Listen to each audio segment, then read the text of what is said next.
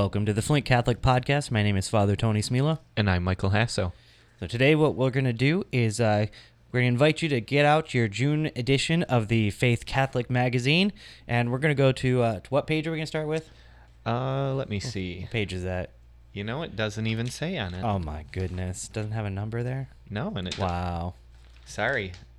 That's amazing. Oh, 25. 25. It's all right after the picture with The Bishop Boyer glowing. Yeah, the glowing with the Bible. The glowing Harry Potter picture of the bishop. I Yep. mean, I like that picture. It's just a little glowy. Yeah. So anyway, today we're going to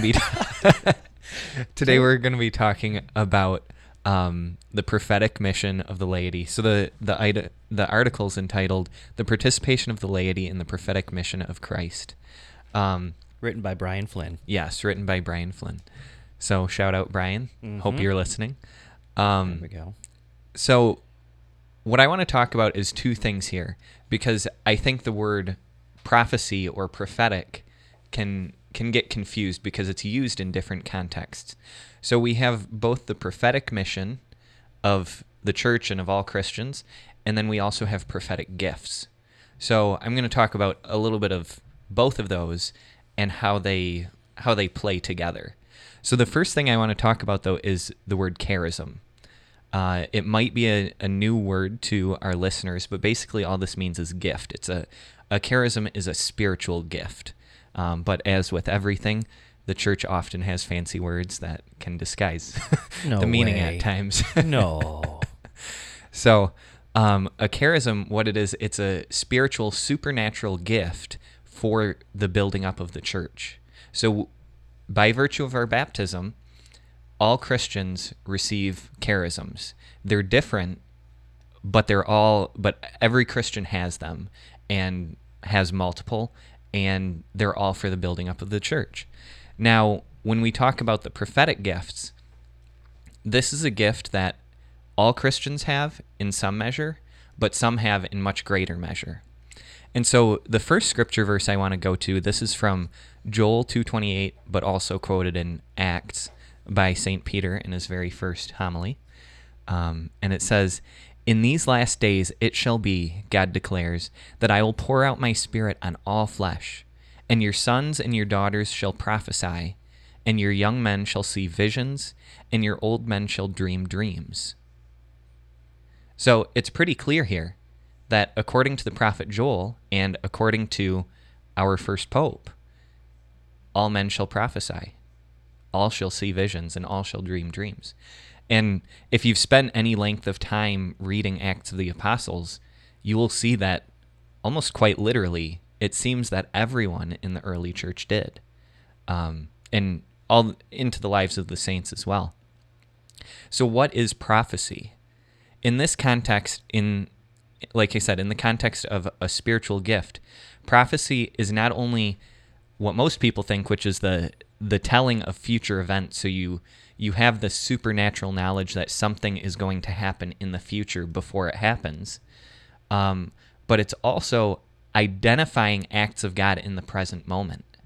So, for instance, how this might play out is maybe you're speaking to a friend about a particular situation, and they're just like, they seem distraught, they're not sure what's going on, and you're able to speak into that prophetically and say, no, I think that God is in this moment, and here's how, and you deliver it in a very specific way that speaks to what they need.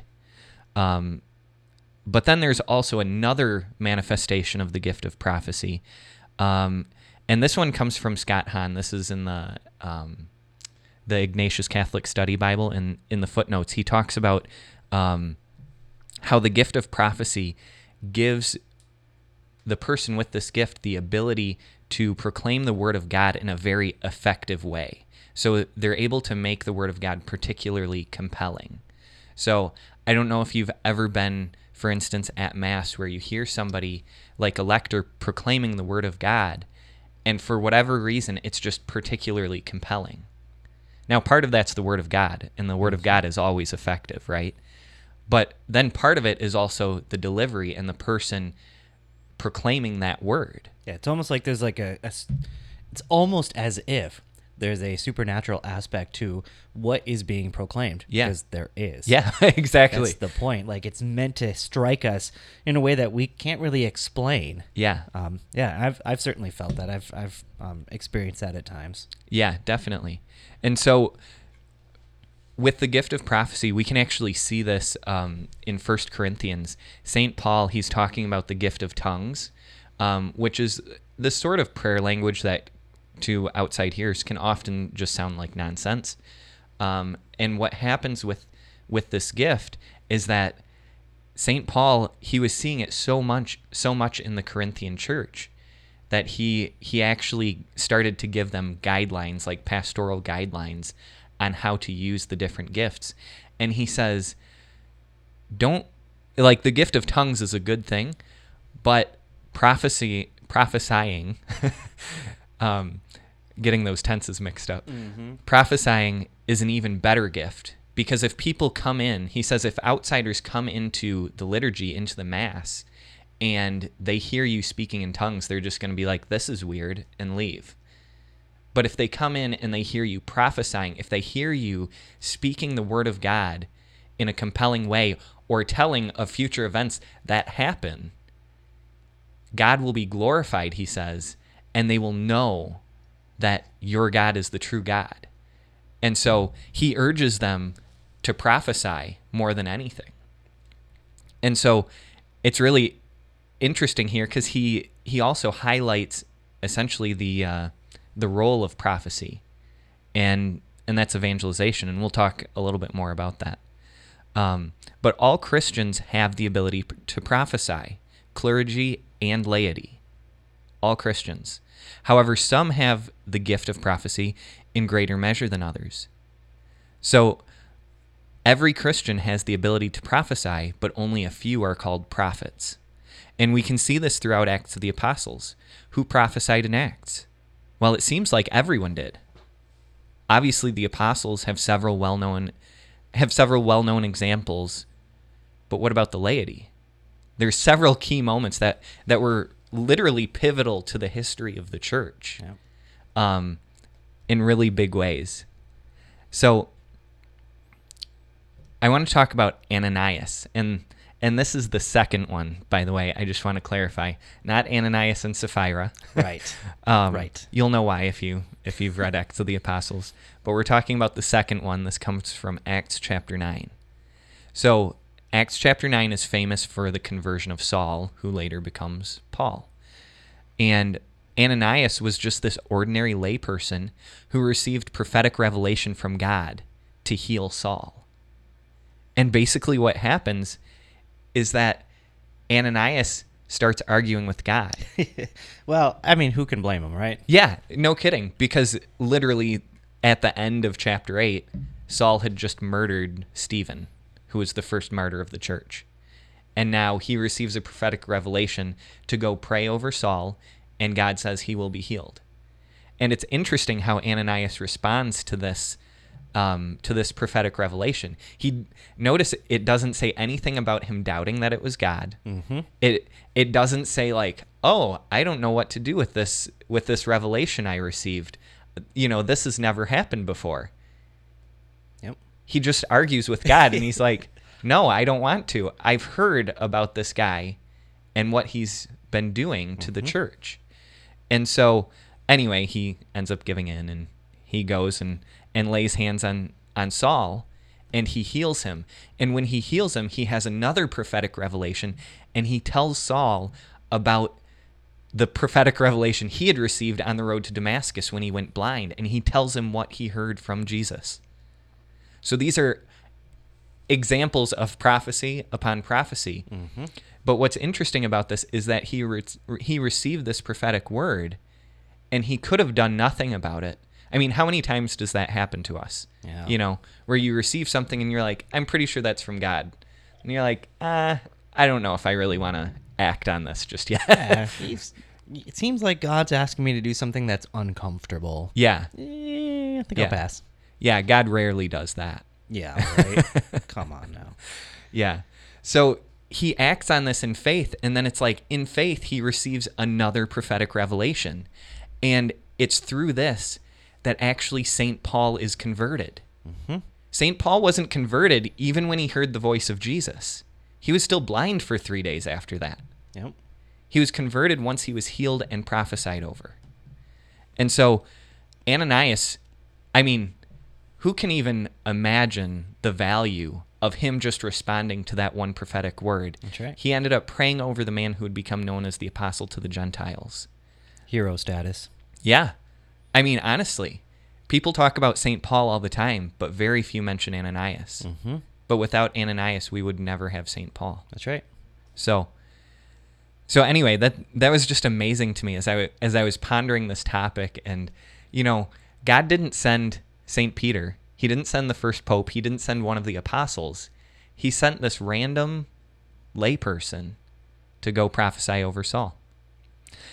And then the next one that we have is Cornelius. And this comes almost immediately after in Acts chapter 10. I love this chapter. This is one of my favorite chapters in Acts. Yeah.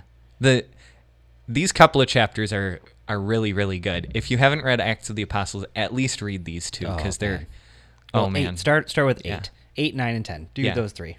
Actually, you know what? How about just read 1 through 28? Yeah, and that works too. You'll be set. It really is a very good book. Yeah. So anyway, Cornelius, who's a Gentile believer of God. This is really interesting because it notes that he was very giving to the Jews. He was a devout believer of Yahweh, even though he wasn't an Israelite. Yeah, he's a Roman centurion, I believe. Yep. The Roman centurion. Yeah, and so he actually gathers a couple of his soldiers who are under him, who are also Gentile believers in God, and he sends them to find Simon Peter. And God tells him prophetically in prayer, this Gentile. Hopefully that's amazing you. I mean, it would be like an unbaptized person today, because he wasn't baptized. Even he received prophetic revelation from God in prayer. And again, he didn't say, oh, this seems strange. He didn't say, I don't know what to do. He knew just what to do, and he acted in faith on it. And they went and brought Peter, who himself was in the midst of a prophetic revelation that he didn't understand at first. But then God confirmed it by saying, hey, there's 2 men that are at your door that are looking for you right now. Go with them. And guess what? They were Gentiles, and Jews aren't supposed to have anything in common with Gentiles. And so Peter, even though he didn't know what to do, and even though it went against Jewish custom, he still responded in faith because God confirmed that word, and he went a little bit further. And then when he went to Cornelius' house, he received the rest of that interpretation from his prophetic revelation. And all of this led to the incorporation of the Gentiles into the early church.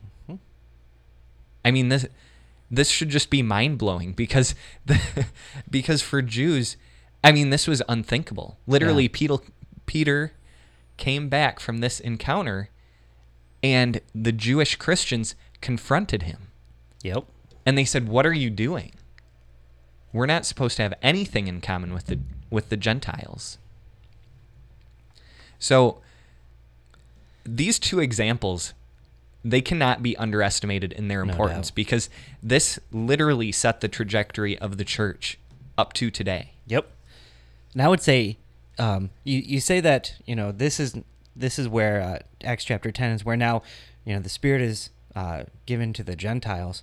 Well, they kind of should have known that, though, right? So when they look back into the Old Testament, we see that God has been preparing for this the entire way. So we see in Numbers chapter 11, this is one of my favorite stories in Numbers. Numbers is not my favorite book of the Bible, and I think that's underestimating that statement. That in fact, it may be my least favorite book of the Bible. Yeah. But Numbers has a great story here where we see the story of the 70 elders. And so Moses is trying to rule these people, right? He's been put at the head of the Hebrew people. He can't do everything by himself. He needs help. He needs people to help him govern this people. And so the Lord said to Moses, "Gather for me 70 men of the elders of Israel, whom you know to be the elders of the people and officers over them. Bring them to the tent of meeting, and let them take their stand there with you." So basically God says, bring 70 people, and I will commissioned them to help govern the people with you. So Moses went out, told the people the words of the Lord, and he gathered 70 men of the elders of the people, and he placed them round about the tent. Then the Lord came down in the tent in the cloud and spoke to him, and took some of the Spirit that was upon him, and put it upon the 70 elders. And when the Spirit rested upon them, they prophesied. They prophesied. So that was the manifestation of the Spirit in them, was to prophesy. And notice how the Lord does this too. This is so fascinating to me, where he doesn't give them, just an outpouring of the Spirit. He gives them a portion of Moses' spirit, which is so interesting to me, that God first pours his Spirit into Moses, and then he takes that Spirit and pours it into the 70 elders. Yeah. Which is super cool. And then, of course, the manifestation of that is that they prophesied. Now, I think one of my favorite parts is coming up here. Now 2 men remained in the camp. And you can imagine that these 2 guys were like probably the people who were late to everything. These are the guys that are going to be late to their own funeral, right? Yeah. Just kind of maybe just a little oblivious to the world around them, right? Like, this is kind of an important moment in the history of the Hebrew people, and they're late. They don't show up to the tent. So 2 men remained in the camp, one named Eldad and the other named Medad, and the Spirit rested upon them. So even though they weren't with the other 68 people in the tent, the Spirit still rested upon them. They were chosen among the 70. And they were among those registered, but they had not gone out to the tent. And so they prophesied in the camp. So again, the Spirit is given to them. They prophesy. That's the manifestation of the Spirit. And a young man ran and told Moses, Eldad and Medad are prophesying in the camp. And Joshua, the son of Nun, the minister of Moses, one of his chosen men, said, My lord Moses, forbid them. But Moses said to him, this is my favorite part, Are you jealous for my sake? Would that all the Lord's people were prophets, that the Lord would put his Spirit upon them. Love it. It's such a great, in that statement itself is a prophetic statement. Yeah. It's saying that the Lord desires that his Spirit be put into everybody. Yeah. Would that all the Lord's people were prophets, and that the Lord would put his Spirit upon them. And that's exactly what he does. Yeah. That's so amazing. One, this prophetic statement that really leads into everything that we've been talking about so far, but how it leads into the Acts of the Apostles beautifully. Mm-hmm. So first, that group of 70 elders that Moses selected, that later became known as what we would call the Sanhedrin. Mm-hmm. So this was actually, believe it or not, the group, or you could say the descendants of the group of people that the Acts of the Apostles were kind of going head-to-head against in Acts of the Apostles. And so what's being shown here is really how they received the Spirit of God, and now how they're walking in that same Spirit, but even something greater. Because while the Sanhedrin received some of the Spirit that was on Moses, we received the Holy Spirit. That's right. So we received something in even greater measure. So it's just a beautiful fulfillment of this passage in Acts of the Apostles. And then there's another really interesting example of a lay person who's a prophet in Acts of the Apostles, and that's a man that everyone knows, Agabus. Definitely. Yeah. Oh, yeah. Probably the most famous person in all of Scripture, right? Yeah, I definitely know who Agabus is, of course. Yeah. Why would you question that I know who Agabus is? Oh, wait, you weren't. So it's really interesting because Agabus is, I may be wrong, but I think the only person referred to in Acts of the Apostles as a prophet. Like that was actually his title, was a prophet. You can look that up while I'm talking. I think you're right, though. Interesting. And so, like I said earlier, everyone, all Christians, have the ability to prophesy. And it would seem even from Cornelius that, Gentiles, people not yet baptized, would possibly have some portion of that gift. Now, if all Christians have that gift, not all of them receive it in the same measure, like I said. Some have a much, much more extraordinary manifestation of that gift, to the point where they actually had an office in the early church that was called a prophet. And if you don't believe me, you can read the Didache. It's a very short book. It was basically like a catechism of the early church. And where it mentions, I think, nothing about the bishops and their prophetic office, it actually has a whole chapter on the office of prophet in the early church. So this was a very significant role for the early church. So Agabus the prophet, he was actually the one who prophesied St. Paul's martyrdom.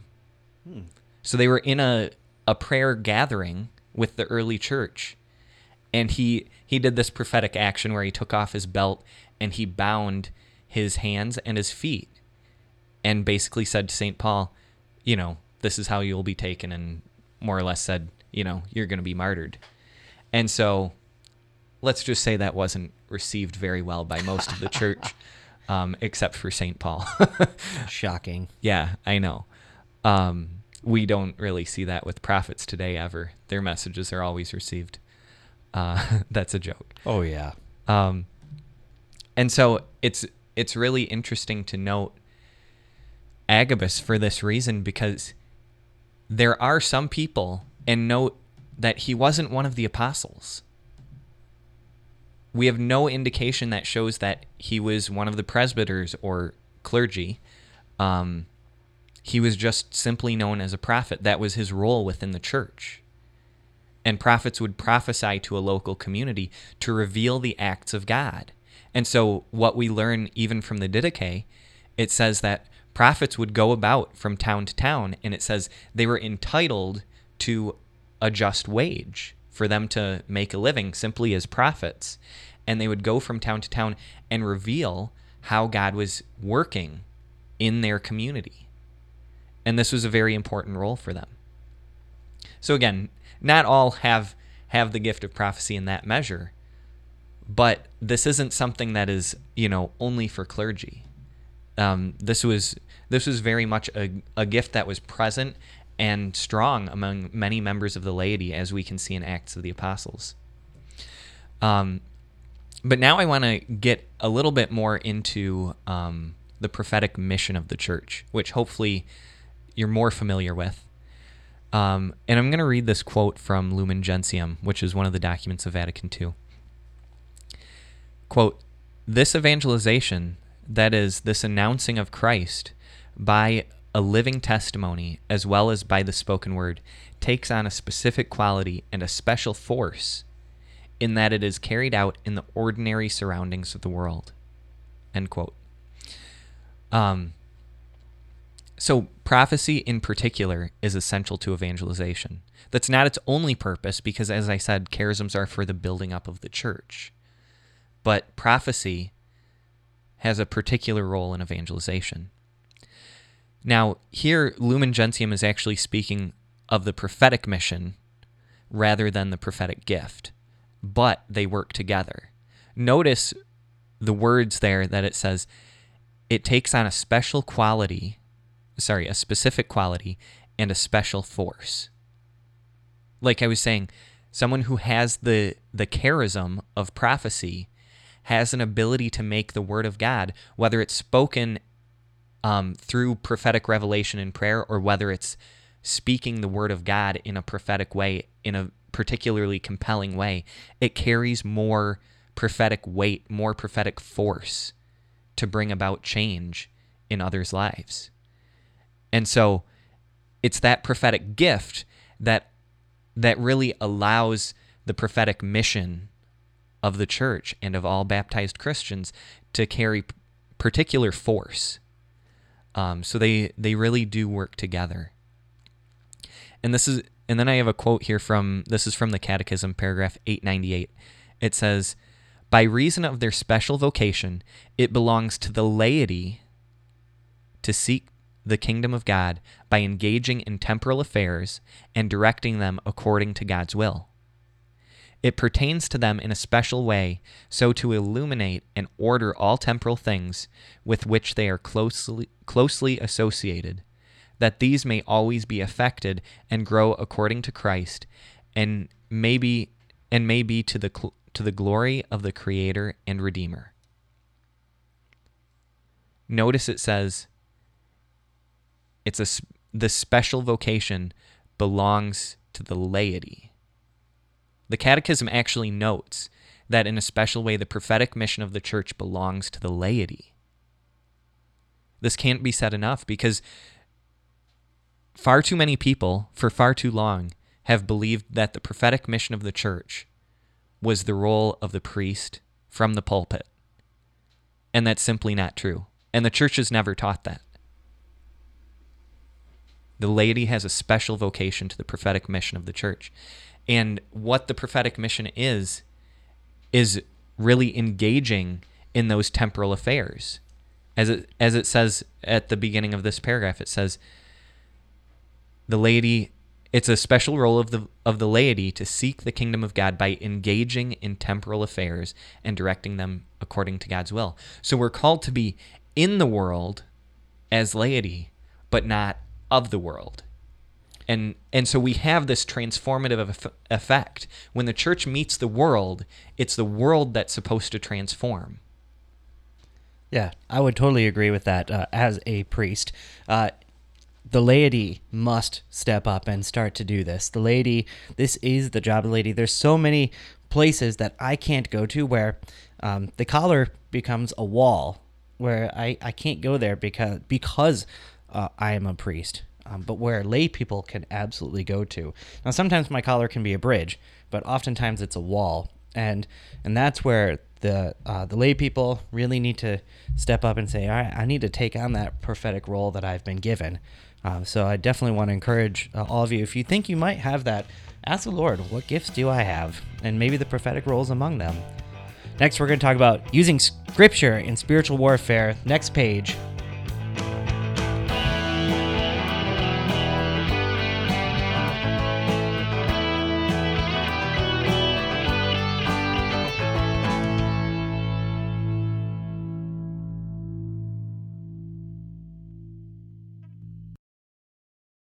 Hello friends, it's Jason Gray, and I am so excited to get to hang out with you again this year at Faith Fest, the outdoor family festival of faith.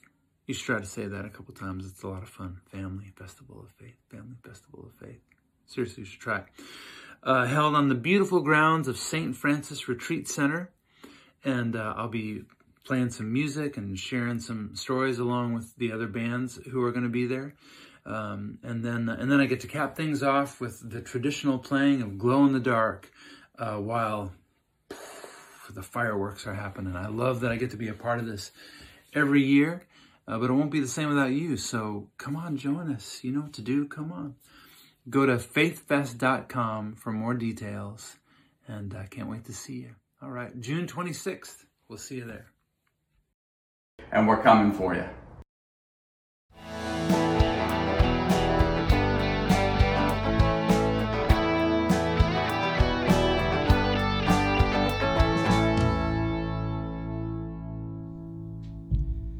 Welcome back to the Flint Catholic Podcast.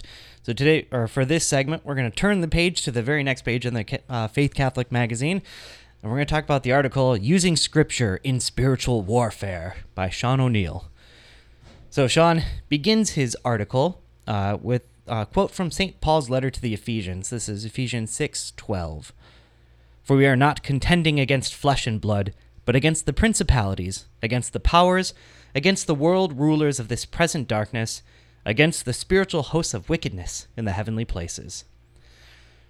So we start here just to remind us that our enemy is not other people. Our primary enemy are against the spiritual forces of evil. And really, ahead of that is Satan, the father of lies. Now, I know that our current culture wants to really downplay that aspect of the faith. They want to say, well, Jesus was just a good teacher. There's a lot of good teachings there, and you know, he taught us how to live well. And that is an important part of the faith, right? How do we live? But the spiritual reality cannot be downplayed, cannot be forgotten, cannot be ignored, that we are engaged in a spiritual battle here on earth, that we are the church militant here on earth fighting that battle. Now, we see this just in the way that we are made, right? Because we are body-soul composites, that we, I think, intuitively know that a spiritual realm does exist. I mean, intuitively, see it, we experience it. Now, if we don't experience it through our faith, we can see it, especially in our culture today, through pop culture. We see it in TV shows. How many ghost TV shows are there? There's a lot, right? Yeah. Like Ghost Hunters and all of that stuff. Ghostbusters. Yep. So movies. Another one is video games. All right. The spiritual realm existing in video games. And I think actually that's a really popular one right now. In fact, there's one that my brother plays called Phasmophobia, which is really cool. I enjoy the game a lot too. So you go in, it's a VR game. So like you're really immersed into this, and you're going ghost hunting. So you go into this house, it's really dark, and you have to figure out what kind of ghost it is. And it's fascinating. It's scary. Makes you need perhaps a change of pants afterwards. It's a scary game. It's fun. So we see certainly that spiritual reality played out in pop culture today. Another example that I really like to bring up is Doom, right? The pretty much the father of all gaming. Doom, and when it released in 1993, was a real game changer. As you can tell, I'm a video game nerd. I really like video games.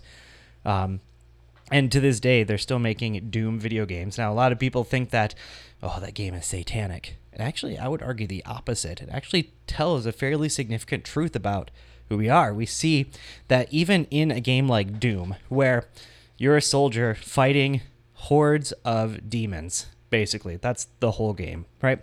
But an important aspect of that game is basically when you're fighting them, what has happened is, and this is pretty much true in all of them, is that gates to hell have been opened. And your goal in the game is to close the gate because all these demons are now pouring through. You got to defeat them all. And there's a truth that is told in that we can do things to open up portals. We can open up doors. And we shouldn't be messing with any of that because the spiritual realities are real. The spiritual battle is real. Satan is real. And we must recognize that.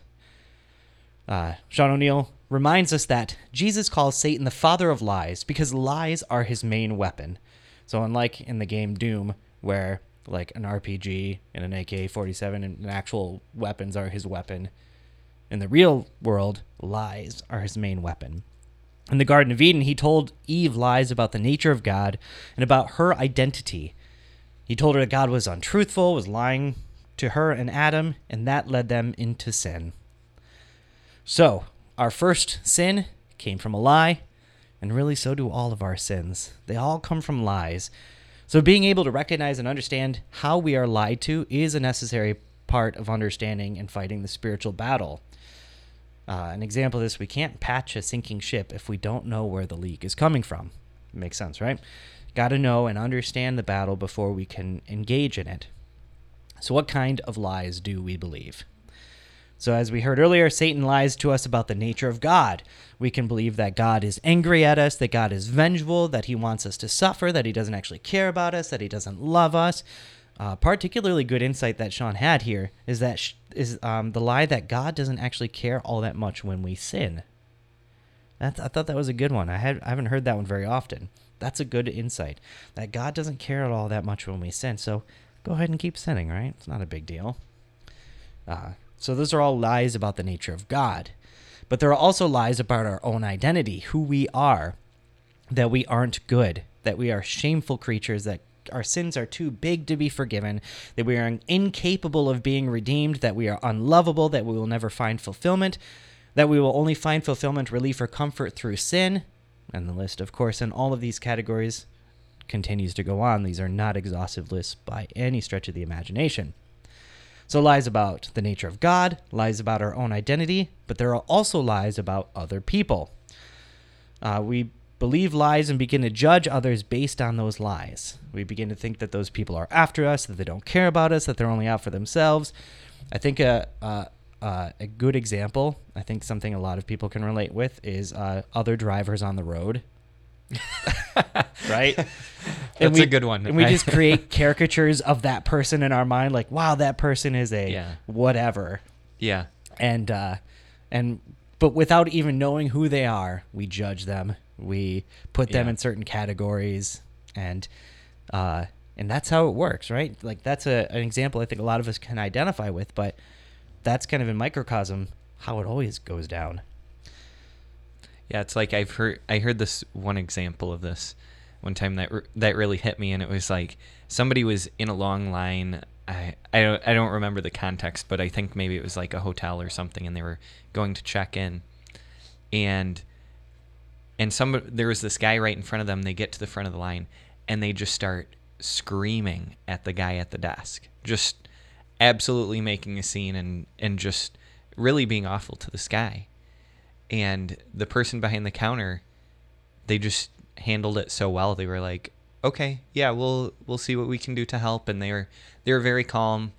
I don't think they really calmed the guy down, but Sure. but they were able to handle it, with some sort of grace. And so then the person that was behind this guy that freaked out, he gets up to the counter and he was just like, oh my gosh, you handled that amazing. Like, what's your secret? And he was like, I'm sure he was just having a bad day.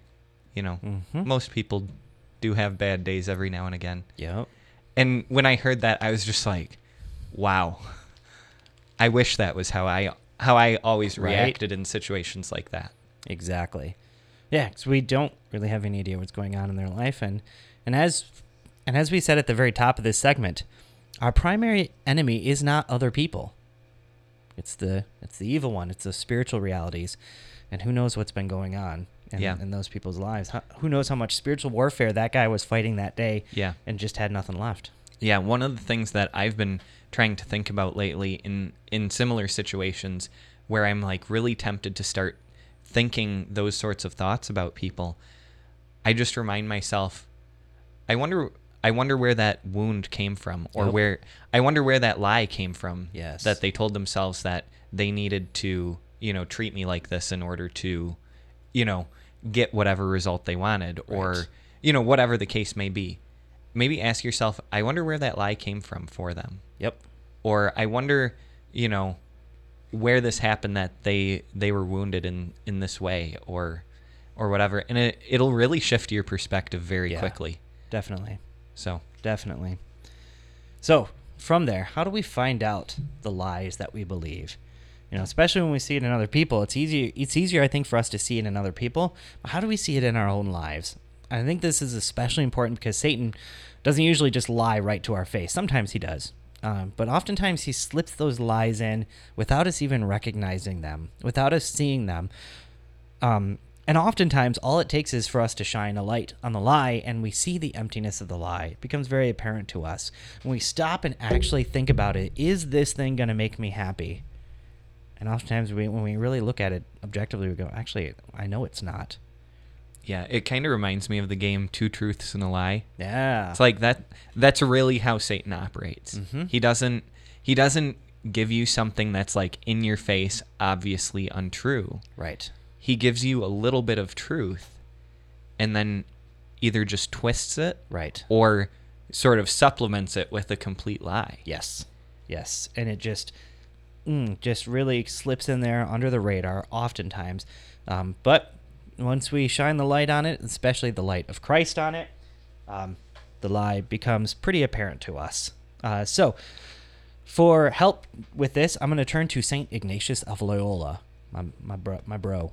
So I just call him Iggy. Iggy? Well, I don't know if he'd like that. I don't know. We'll see. We'll see if he likes Iggy. Iggy of Loyola.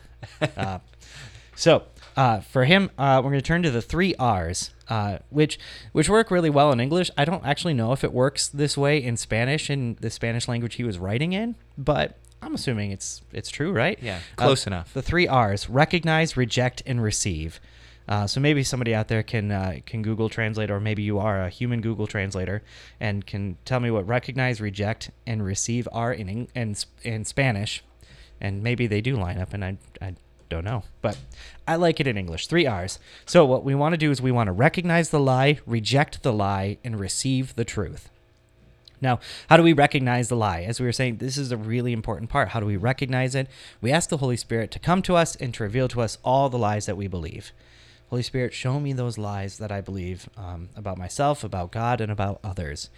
Some lies have been so ingrained in us that it can be surprising to find out that what we've believed for so long is actually a lie. that we've believed this for so long. I can't believe this is actually not true. Sometimes it's, oh yeah, I know I've believed this and I just haven't wanted to face this, but I do know this isn't true. I know this is a lie. So once we recognize what the lie is, we have to reject the lie. Now, if we can do this next part out loud, this is the best. Say, in the name of Jesus Christ, I reject the lie that blank, fill in the blank. And it's important that we always do it in the name of Jesus Christ. We don't do it by our own power, but we do it by the power given to us by Jesus, by the power given to us in our baptism, by the authority given to us in our baptism. In the name of Jesus, I reject the lie that blank. And then the last part is, the lie now has been chased out, so we got to receive the truth. We can't just leave it in an empty vacuum, because we know what happens when we leave a space empty is that the lie comes back with 7 of his other friends. And so we got to receive the truth as well. Once the lie is rejected, ask the Holy Spirit to fill you with the truth. And this is where the next part comes in. So 3 R's: recognize the lie, reject the lie, receive the truth. One of the most powerful weapons against these lies and attacks is sacred scripture. Nothing is better than the truth. And so 3 examples that the author Sean gives are, the first one is, when the enemy tells us that we are unloved or unlovable, we can counter with the truth that God loves us so much that Jesus died for us, and that no one has greater love than this, to lay down one's life for one's friends. That's from John 15:13. Next one is, when the enemy suggests to us that God has abandoned us, we can resist that temptation by reminding him of the truth contained in Hebrews chapter 13, verse 5, that God will never leave you or forsake you. The last one is, if we are beleaguered by the enemy's lie that we cannot trust in God, we can fight back with the truth that, from Psalm 91, because you have made the Lord your refuge, no evil shall befall you, no scourge come near your tent. That's a good one, particularly for I love Psalm year. 91. Gosh, Yeah. do I love Psalm 91. Yeah, That's one of my so good. favorites. And I think the key here, too, I think there's 2 ways that you can really utilize Scripture. And it's not just knowing about them, but one, I would say memorizing them. Yes. I know that Yes. that's a word that scares off a lot of Catholics, but no need to be afraid. It's very simple. It can be even just one sentence. Just find a verse of Scripture that really speaks to whatever lie you're struggling with, and memorize that one. Just repeat it a few times each day. Soon enough, you'll have it memorized. Yep. You did it at one point with the Our Father. You can do it with That's other right. verses as well. And so I would say memorize, but also spend time soaking in Scripture, whether that's Lectio Divina or even just like sitting in silence and just repeating it to yourself in a more meditative way versus just like going to memorize it. Yeah. But really spending time with the Word of God and allowing that to sink in and become a part of your identity. Yeah. That's the big part. No doubt. And, and I'm going to go back to Psalm 91 because it is such a good one, and especially for me, I love it. If you pray the Liturgy of the Hours, the Breviary, that's Sunday night prayers, Psalm 91. He who dwells in the shelter of the Most High and abides in the shade of the Almighty says to the Lord, my refuge, my stronghold, my God in whom I trust. And even if that's the only part you memorized, right, just that line, that is such a powerful line that you're in a moment of doubt, temptation, struggle, and just repeat that line. He who dwells in the shelter of the Most High and abides in the shade of the Almighty. So that first part, right? You're just placing yourself in the shelter of the Lord. Says to the Lord, my refuge, my stronghold, my God in whom I trust. I'm just going to say that, Lord, I trust you. You're my God in whom I trust. It's so, so good. And that really puts up a huge defense against the enemy. So this is really why it's so important to be well-versed in Scripture. It makes it really difficult for lies to make their way in because we are so soaked in the truth. These verses come to us so easily. So participate in perhaps the Bishop's Year of the Bible. Soak yourself in Scripture. We'll see you next week. And we're coming for you.